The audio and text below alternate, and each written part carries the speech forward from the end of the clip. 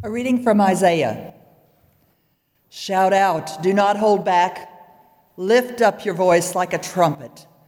Announce to my people their rebellion, to the house of Jacob their sins.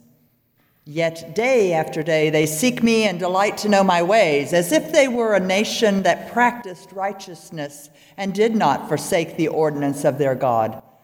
They ask of me righteous judgments. They delight to draw near to God. Why do we fast, but you do not seek? Why humble ourselves, but you do not notice? Look, you serve your own interest on your fast day and oppress all your workers. Look, you fast only to quarrel and to fight and to strike with a wicked fist.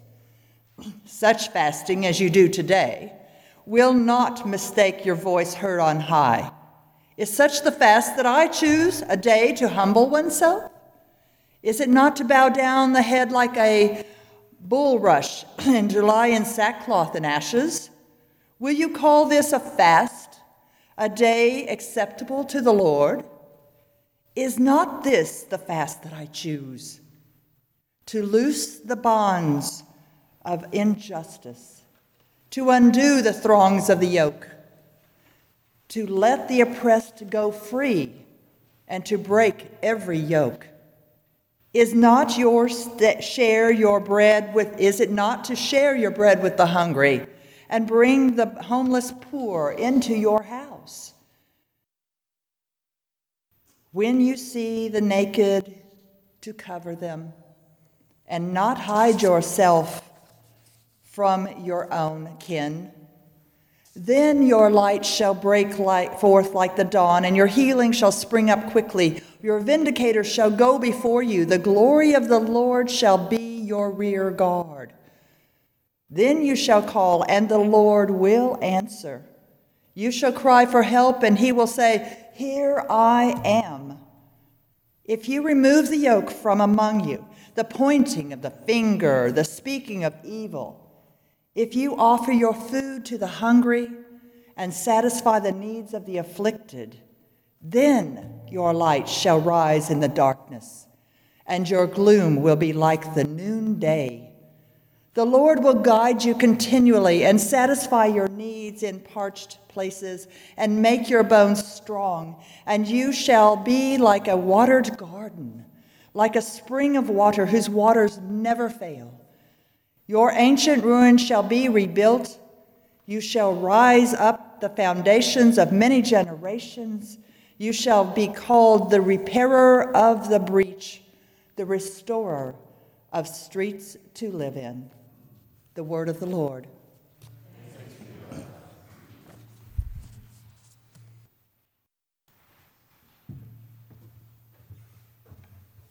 A reading from Corinthians. When I came to you, brothers and sisters, I did not come proclaiming the mystery of God to you in a lofty words of wisdom. For I decided to know nothing among you except Jesus Christ and him crucified. And I came to you in weakness and in fear and in much trembling. My speech and my proclamation were not with plausible words of wisdom, but with a demonstration of the Spirit and of power, so that your faith might rest not on human wisdom, but on the power of God. Yet among the mature we do speak wisdom, though it is not wisdom of this age or the rulers of this age who are doomed to perish. But we speak of God's wisdom, secret and hidden, which God decreed before the ages for our glory. None of the rulers of this age understood this, for if they had, they would not have crucified the Lord of glory. But as it is written, what no eye has seen, nor ear heard, nor the human heart conceived, what God has prepared for those who love him.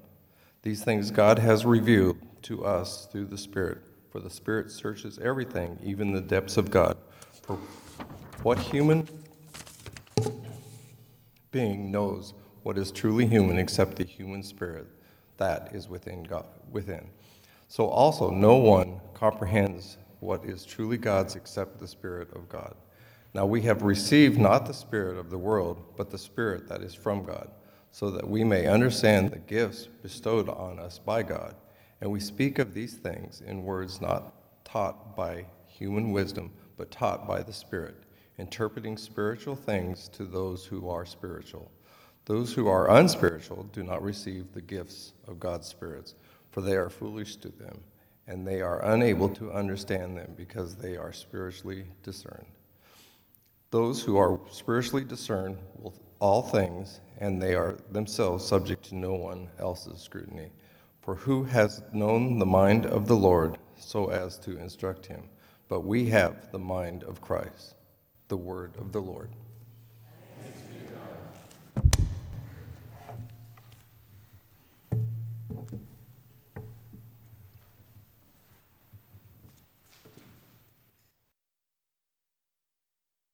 The Holy Gospel of our Lord Jesus Christ according to Matthew. Glory to you, Lord Christ. Jesus said, "You are the salt of the earth. But if salt has lost its taste, how can its saltiness be restored? It is no longer good for anything, but is thrown out and trampled underfoot. You are the light of the world. A city built on a hill cannot be hid. No one, after lighting a lamp, puts it under the bushel basket, but on the lampstand, and gives light to all in the house. In the same way, let your light shine before others, so that they may see your good works and give glory to your Father in heaven. Do not think that I have come to abolish the law or the prophets. I have come not to abolish, but to fulfill. For truly I tell you, until heaven and earth pass away, not one letter, not one stroke of a letter will pass from the law until all is accomplished. Therefore, whoever breaks one of the least of these commandments and teaches others to do the same will be called least in the kingdom of heaven. But whoever does them and teaches them will be called great in the kingdom of heaven.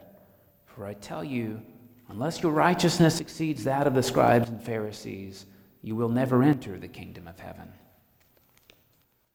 The Gospel of the Lord. Praise to you, Lord Christ. Please be seated. Jesus makes some strong statements today. He doesn't say you can be the light of the world or you might be the salt of the earth if you follow my 27-step plan. Instead, he says you already are these things. And maybe it's worth talking about salt just briefly, because in the ancient world, depending where you live, salt was valuable enough that you could be paid in salt instead of in wages, hence the word salary, which is based in salt. Now, we're a little bit afraid of salt because we're worried about our sodium intake. It's bad for our heart. And that's because we eat foods that are super saturated in salt because they're prepackaged and prepared as a preservative, and frankly, because your body needs it to live. So we worry about getting too much. They worried about not getting enough. And you have to consider when Jesus is talking, there was really no refrigeration. So the best preservative around was pickling or salting. And what do you know? You need salt to pickle. So this was essential for preserving, for flavor, and just living. So Jesus says what? You're the preservative of the earth. You're an essential nutrient for other people to live. You're extremely valuable, so much so that wages could be considered in terms of you. And then he says, don't lose your saltiness or you'll be thrown out and trampled upon. And, I've talked to a chemist and I've talked to a chemical engineer, and I want you to know there's really no way that can happen. So you can take sodium chloride and you can put it in a solution, and temporarily it'll be suspended. But when the solution dries up, what you're going to have? Salt again, right? You can run this experiment at home. Take you some salt and put it in some boiling water and stir it up. You won't see it. Leave it out on the counter till the water evaporates, and guess what you'll see? Salt. So this is a little bit confusing. How can salt lose its saltiness? I mean, the only way you could really do it is to split the sodium and the chloride and never let them come back together, because then you just have the base elements and you wouldn't have the molecule anymore.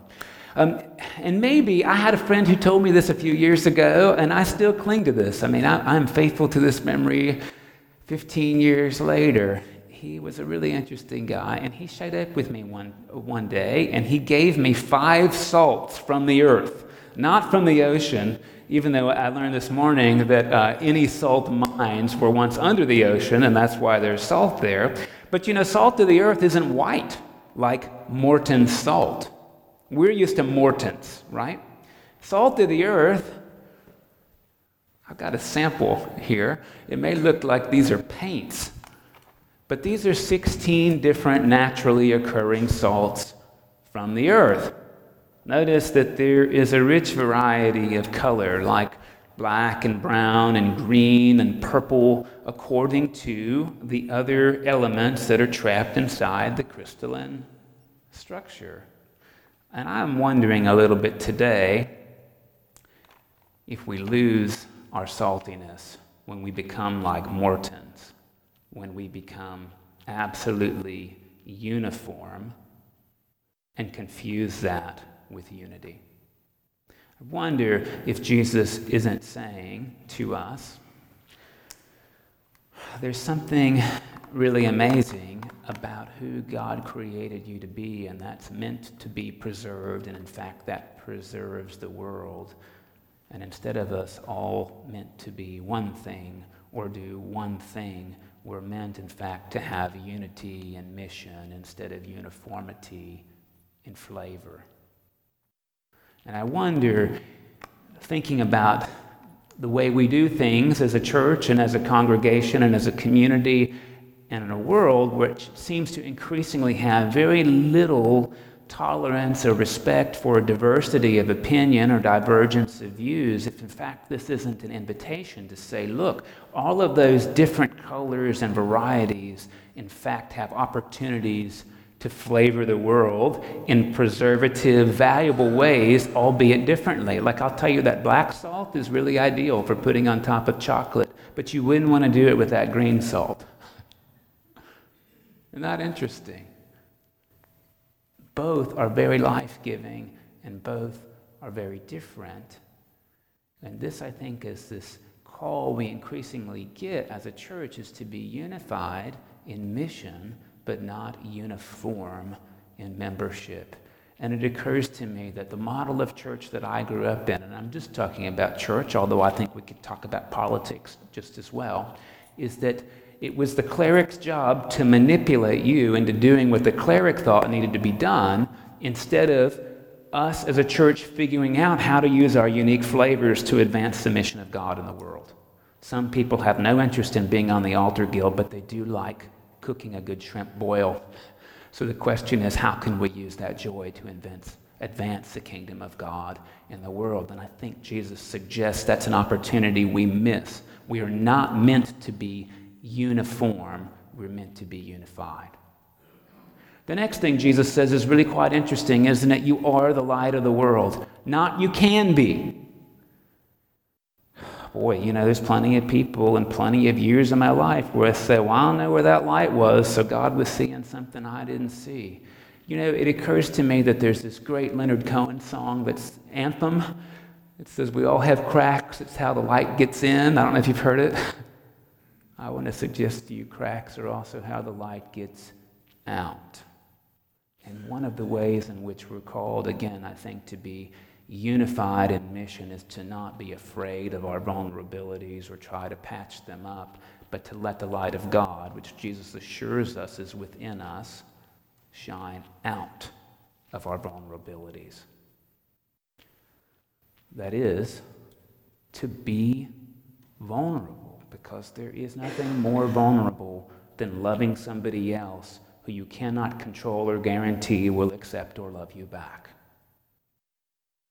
Our cracks, our broken places were formed precisely in vulnerability. And so in being vulnerable, we live into this message of love. Jesus says he didn't come to change a single stroke of the law, but to fulfill it. He didn't even come to change the capital letter L to the capital letter I by erasing the little bottom. That's the equivalent of what he says. Didn't come to change one letter, but he warned that unless our righteousness exceeds that of the scribes and Pharisees, we won't enter into God's kingdom. And this is a really interesting word, righteousness. We usually consider that to be some kind of piety category. And this is where Isaiah is really helpful today. You have to remember Isaiah was not written to all the people of Israel because 97% of them were illiterate. Isaiah was written to the gentry. Isaiah was a member of the elite.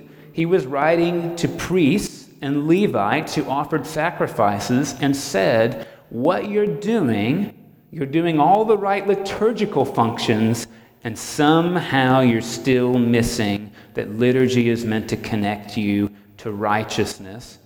And righteousness really just means God's way of doing justice. God's way of doing justice.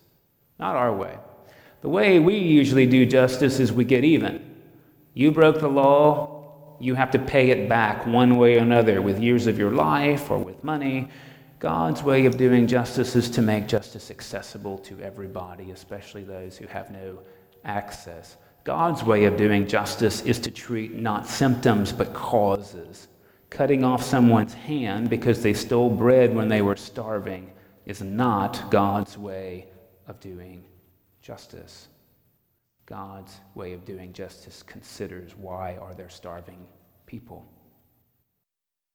He says to people who are so bound up in doing the right religious duties on behalf of other people, these are the priests, that they're missing what those duties were supposed to point to. Now, when I was a evangelical, we said these are people who are going through the motions and are hypocrites, but these is written to the clergy. The question is, does our liturgy connect us to loving people who aren't in the room? And if not, we're doing it wrong. And what does our love for people who are not in the room even look like? Do we love those who love us, or do we love people who don't even think they can love themselves? I think this is the question of the letter. So what does our righteousness look like? And what does our repentance look like? And I just got back from Diocesan Council, which imagine the meeting we had last week, the parish meeting, extend that to 7 hours, and you'd be close to it. But we did have a really interesting bishop's address, and I want to share this with you because at least one of our delegates was moved visibly by this address, and I just was a little bit surprised. Our diocesan bishop, Andy Doyle, talked about this repentance and about how we're meant to repair the breach. And he talked about it in one specific way that the diocese is moving forward this year.